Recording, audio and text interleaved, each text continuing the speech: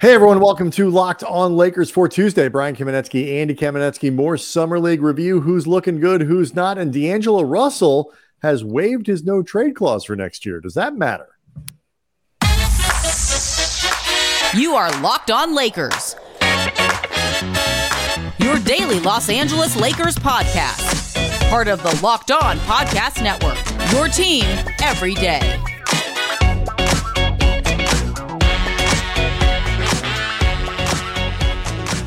Thanks to everyone for making Locked On Lakers first listen of every day, Monday through Friday, no matter how or where you get your podcasts. It's always going to be free and never behind a paywall. Locked On Lakers on YouTube. It's where you can go and hang out. Lots of reaction to the show for Monday, talking about Anthony Davis playing the 4 versus the 5. Comments from Rob Pelinka. We'll try to get to some of those comments before the show is over. Really appreciate when you guys join in the conversation on the Locked On Lakers YouTube page, or at Cam Brothers, or on the iTunes page for Locked On Lakers. Andy, either way, we're getting up near 20,000 subscribers to the channel. Unbelievable support. Things growing real fast. So plenty to get to. The D'Angelo Russell news was kind of caught people's attention a little bit, that the structure of his contract, Andy, he had with that 1-and-1. The rule is, if you have what is essentially a 1-year deal with some sort of option, whatever it is, it comes with a no trade clause. D'Angelo Russell apparently waived that clause. Are you surprised to hear it? A little bit, yeah. And then first saw notice of this on our friend Trevor Lane with Lakers Nation on a video he was doing, and he got this information from Keith Smart at Keith Smart NBA, one of the best cap guru guys out there. D'Angelo Russell's new 2-year contract with the Los Angeles Lakers is guaranteed for $36 million, a league source told at Spotric. The second season is a player option. Russell has $700K in incentives in each season of the deal. In addition, Russell waived his implied no-trade clause. The reason that a player like D'Angelo Russell, who essentially has a 1-year deal, it's a 1+1, the second year being the player option, would have that implied no-trade clause is if a team traded for Russell, because it's a 1+1, they would lose his bird rights, which could be this could be disadvantageous for D'Angelo. Like, that's a problem for him in terms of the money that he can get the upcoming season if he wanted to renegotiate a new deal. His team not having bird rights could affect the amount of money they could give him depending on their cap situation. Right. And it's done that way to sort of avoid the sort of wink, what essentially amounts to a sign and trade, where, a team says, you sign with that deal, we'll give them to you 2 months into the year. And so it's done to kind of prevent shenanigans. Right. And, it occasionally does get invoked. About, a dozen or so years ago, Devin George, of all people, 3-time Laker champion with the Kobe Shaq Lakers, he blocked a trade. He was a member of the Dallas Mavericks to the New Jersey Nets for Jason Kidd. Devin did not want to go to New Jersey. Who could blame him? And he said, I'm not doing it. And eventually, everybody knows, Dallas figured out a way to make that deal where they eventually got Jason Kidd, and they also eventually traded Devin George anyway. But the point being, this stuff can get sticky. Yep. And it's beneficial for both the Lakers and D'Lo that they were able to work this thing out.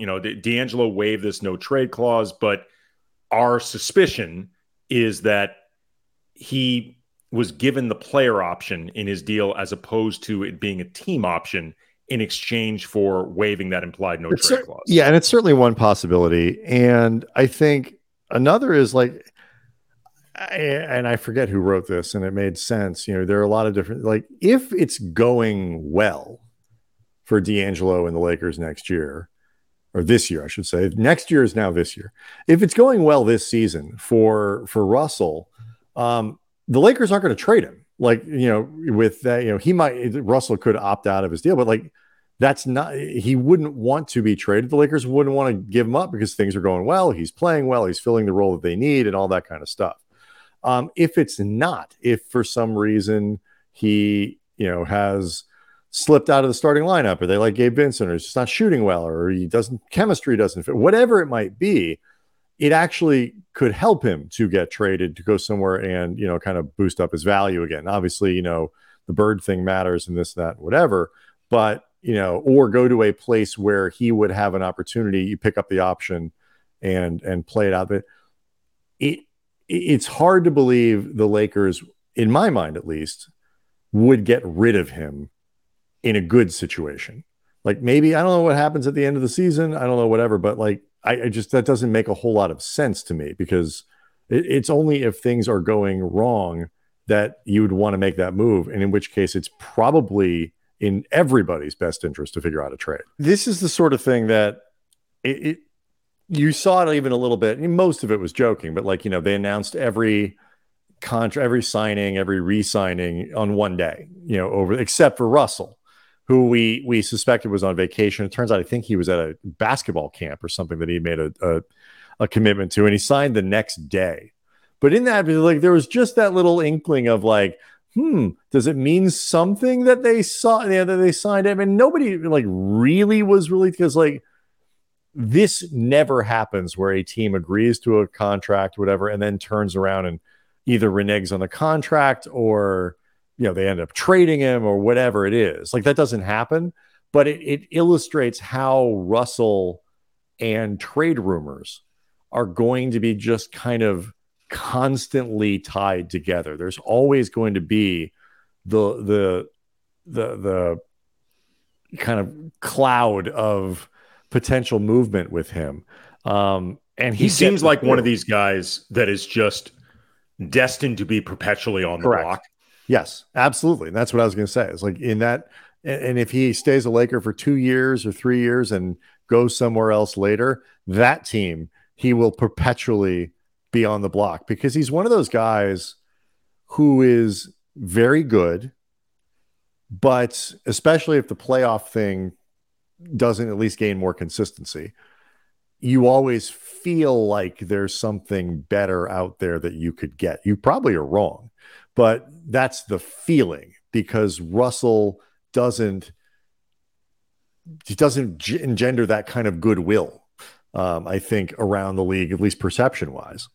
Yeah. And then he's also somebody that is just good enough that he can help you, even if, say, you traded for him in part to offload some salary you don't like, or to get another pick that you need, or whatever. He is a useful player to have. He's been a polarizing player ever since he's been in the NBA, and he remains a really polarizing player. But if nothing else, this is beneficial for the Lakers in that, unlike Austin Reaves and Rui Hachimura, who were brought back, I think, to be, at least for the next few years, permanent parts of this team, unless something unexpected happens where, all right, these are good guys, but we can upgrade here. This is a no-brainer. Well, let's just say unexpectedly superstar X becomes available and you can get them, but it costs you Austin Reaves and Rui Hachimura. Right. Like, they could be playing well and still move. But the point being is,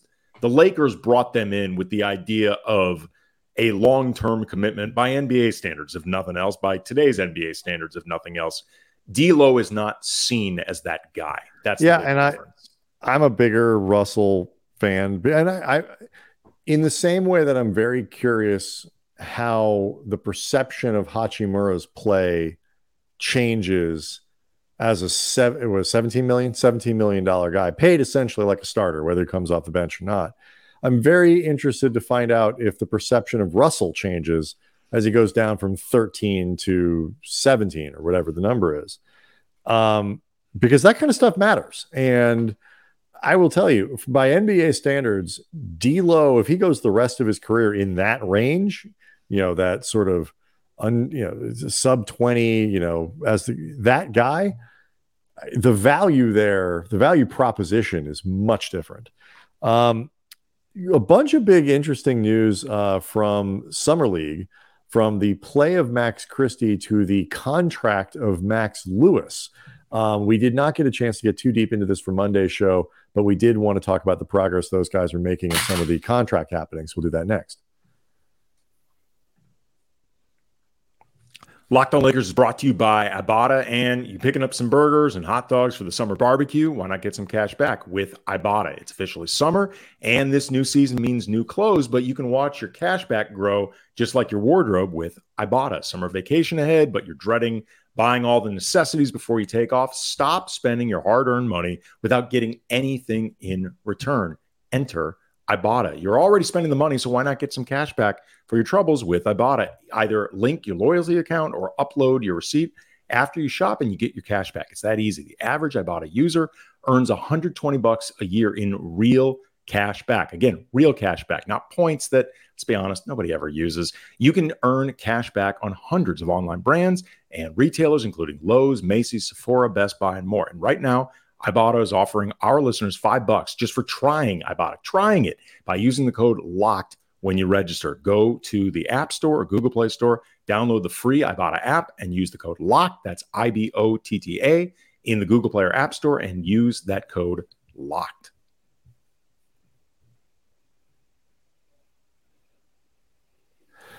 So before we get to SPL play, if you haven't seen it, go find it on the your chosen social media purveyor.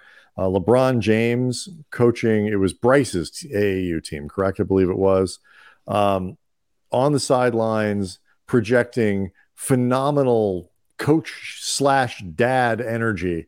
I have to say, like, my favorite LeBron clips are the ones where he's just like very obviously of a different generation than all the people he plays with. And, somebody, did some fun stuff, just kind of breaking down like the different expressions and this and that he had. It was really entertaining just to watch him coach, like deeply invested in like what's happening in this game.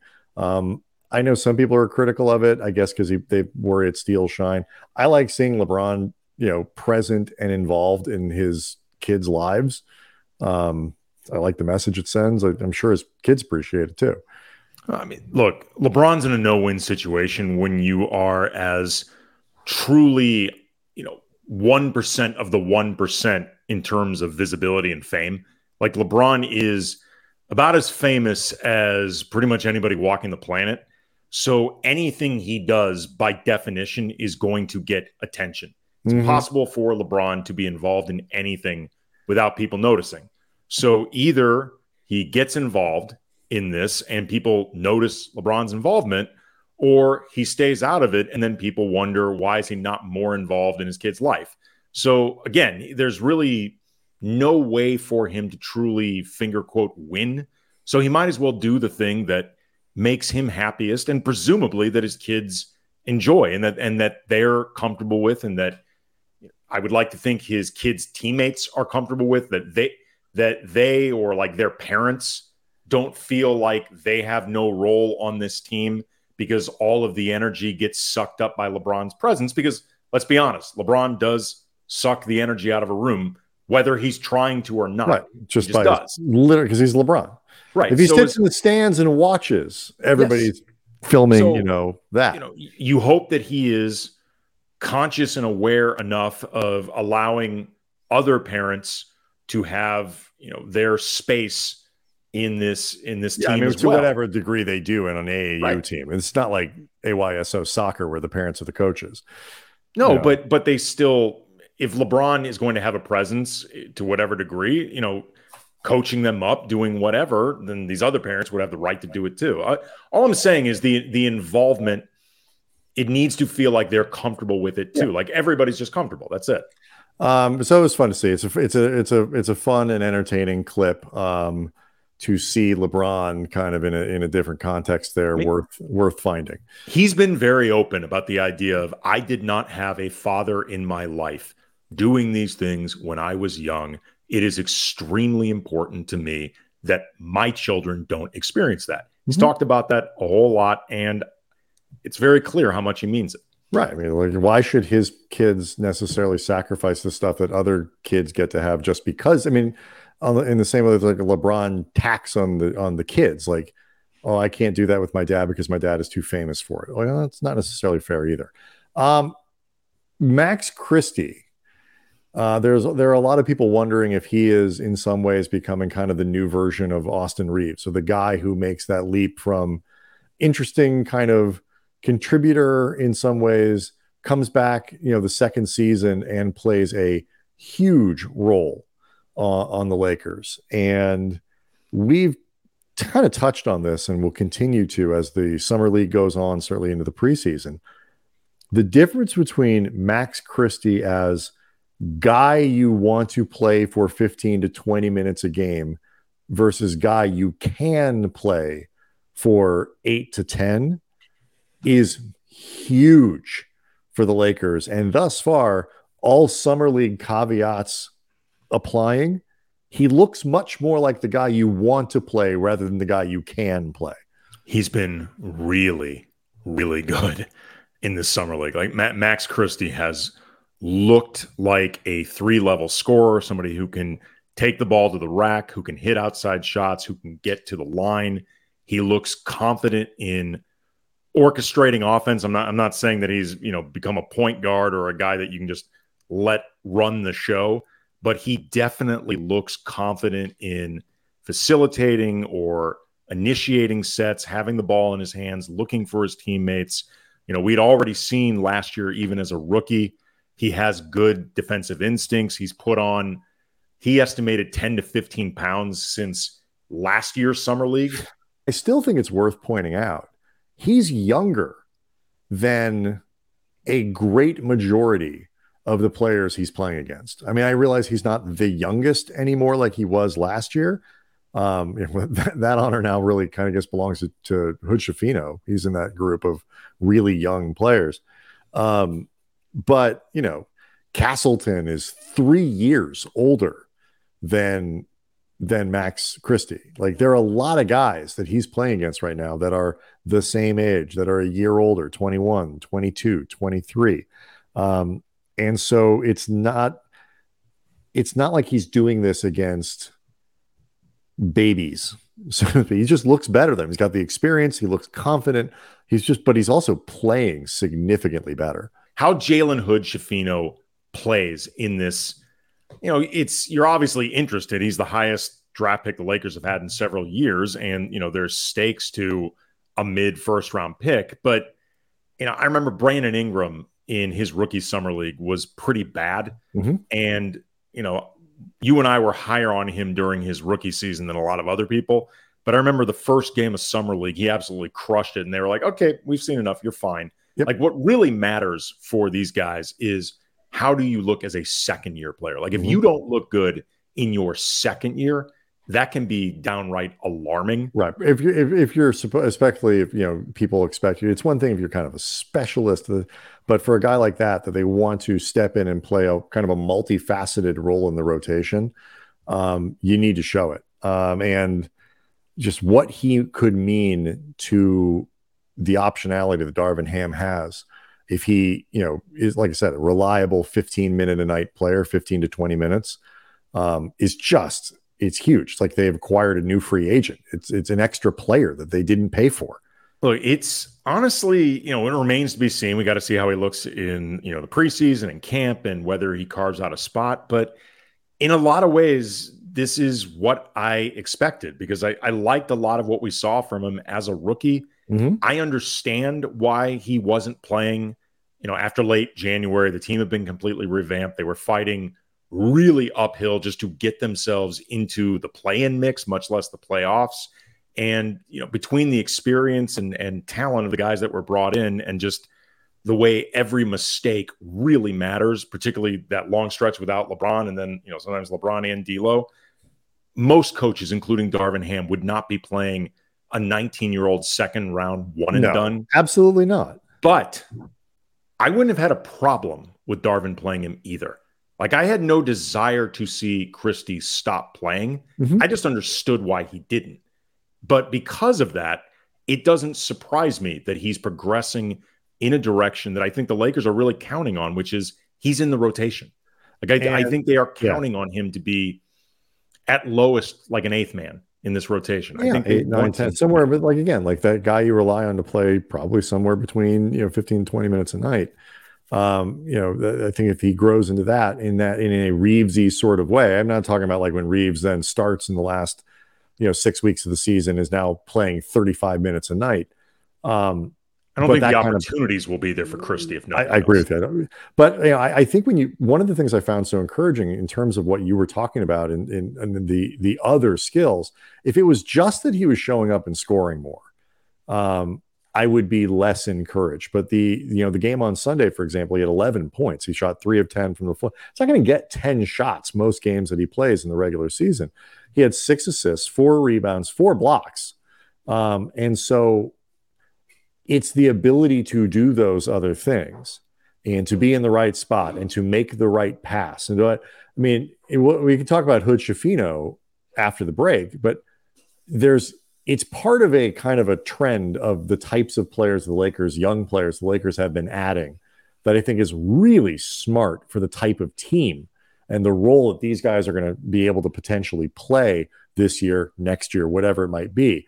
So we'll talk about that next.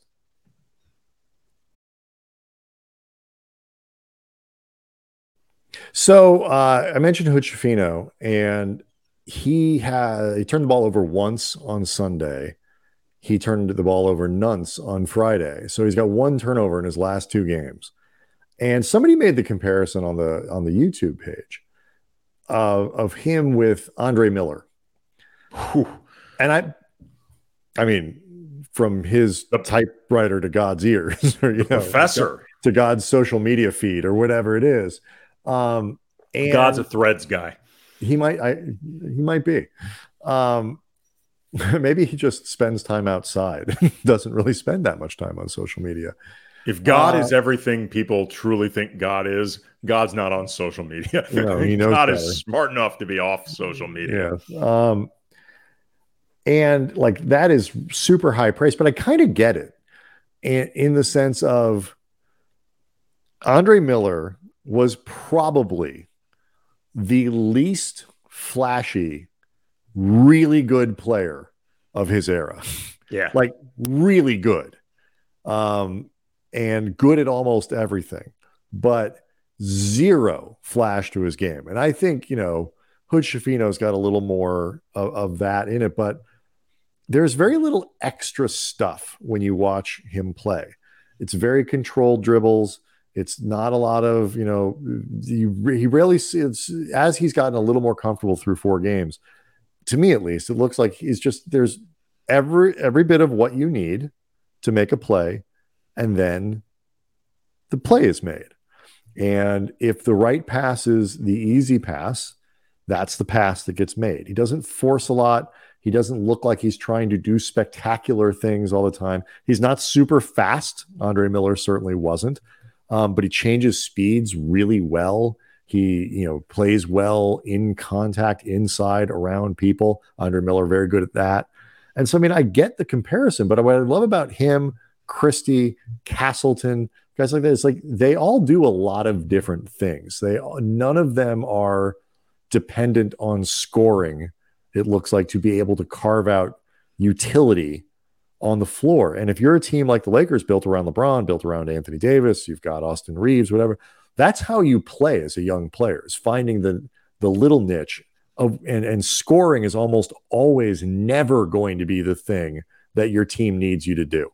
At least not right away. Right. Not while you have those other guys. Well, look, sometimes even while you have those other guys, it became the thing that you needed from Austin Reaves as a second-year undrafted free agent. So it can be the thing that you need from these other guys. But it didn't start out the thing for him. Well, sure. But what I was going to say, though, is it can't be the thing that you need right away, most likely. Like it may turn into that, but and I say this as much from these players' perspective as I mean the Lakers' perspective. If it is all of a sudden incumbent on, Jalen Hood Schifino or however much minutes, he gets Maxwell Lewis or Max Christie. Or even Christie, right. Yeah, to put up 18 to 20 a night, that is problematic for them as well as it is for the Lakers, because they're not likely in a position where they actually can do that. Like, it is important that in, say, 3 years, Jalen Hood Schifino is somebody that you can count on for some scoring in a way that it isn't necessarily for Max Christie or Colin Castleton if he has a real NBA career, just because the stakes of when you took Christie versus the stakes of when you signed Castleton as an undrafted free agent are much lower. Like, there's a certain baseline of future expectations for Jalen Hood-Schifino that do need to be. If Lewis doesn't pan out, okay, his second round pick, it's not the end of the world. Yeah, I mean, if Christie might want her $4.5 million back. But. She might. But, even if Christie doesn't quite pan out, becomes sort of THT, where you're like, almost. But like THT is a win for a second round pick. But like, there's still, that's okay. But if you're right, if you blow one of your first round picks on a guy who doesn't develop, that's not good. But what I do, though, I remember when we talked with Jacob Rude from Locked On Hoosiers, who obviously watched Jalen Hood-Schifino's one season at Indiana. He talked about playing at a real measured pace, and it's his own pace. Like, Jalen Hood-Schifino does not get, at least so far in what we've seen, really sped up.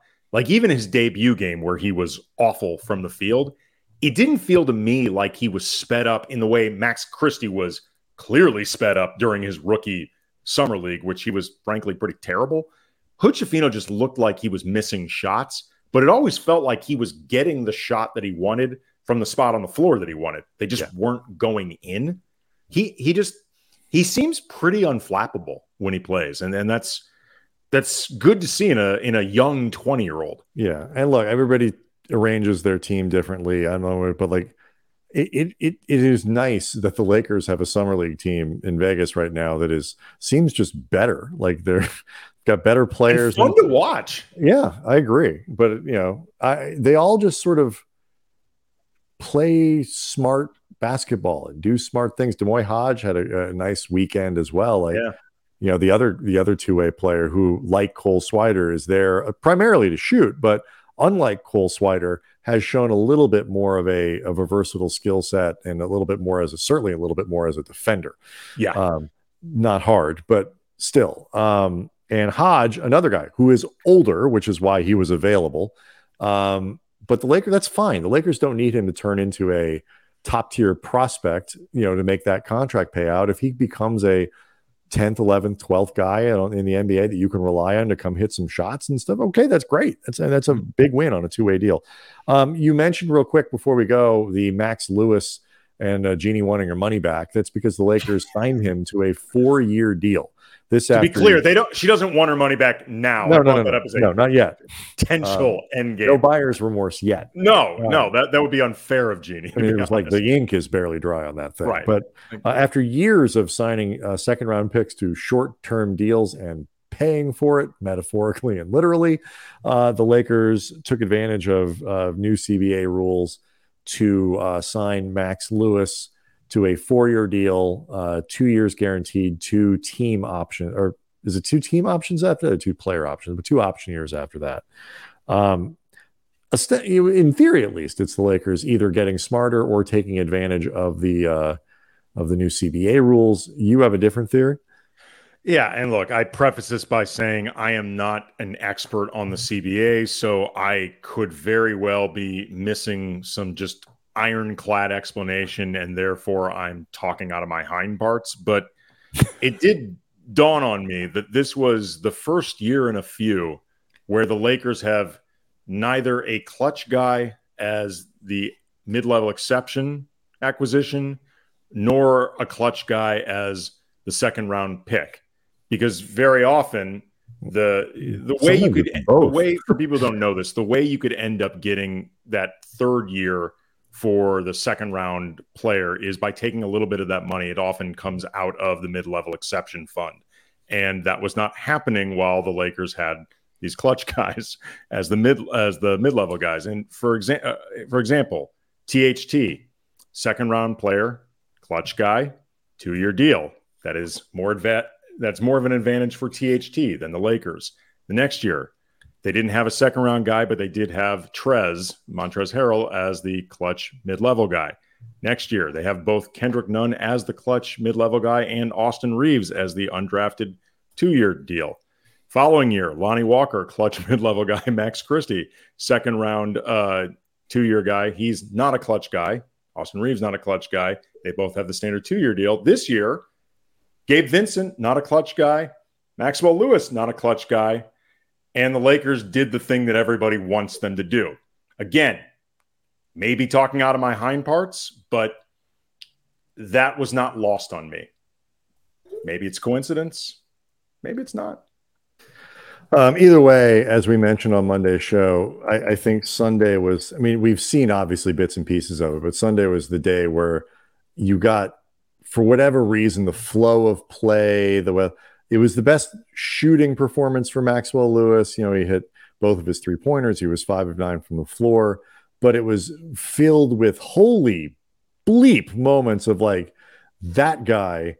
I mean, if you could figure out how to make it work, like, you mentioned it after in his first summer league game, there was a couple plays where like he made it from the arc to the rim like 2 steps. It was almost amazing. He's really long and super bouncy with big strides. And I was like this guy, even by NBA standards, is a pretty sick athlete. So if they can harness that, but like another thing, he made a couple of nice plays, decent passes, good cuts, and you know. I like what they're doing. And kudos to Alex Fudge for a couple block shots. Locked on Lakers on YouTube is where you can go to see the show. We'll continue to be recapping Summer League, catching up on all the news as it happens. Lakers still looking for a center. We'll see how that goes. But yeah, more Summer League. Catch everybody next time.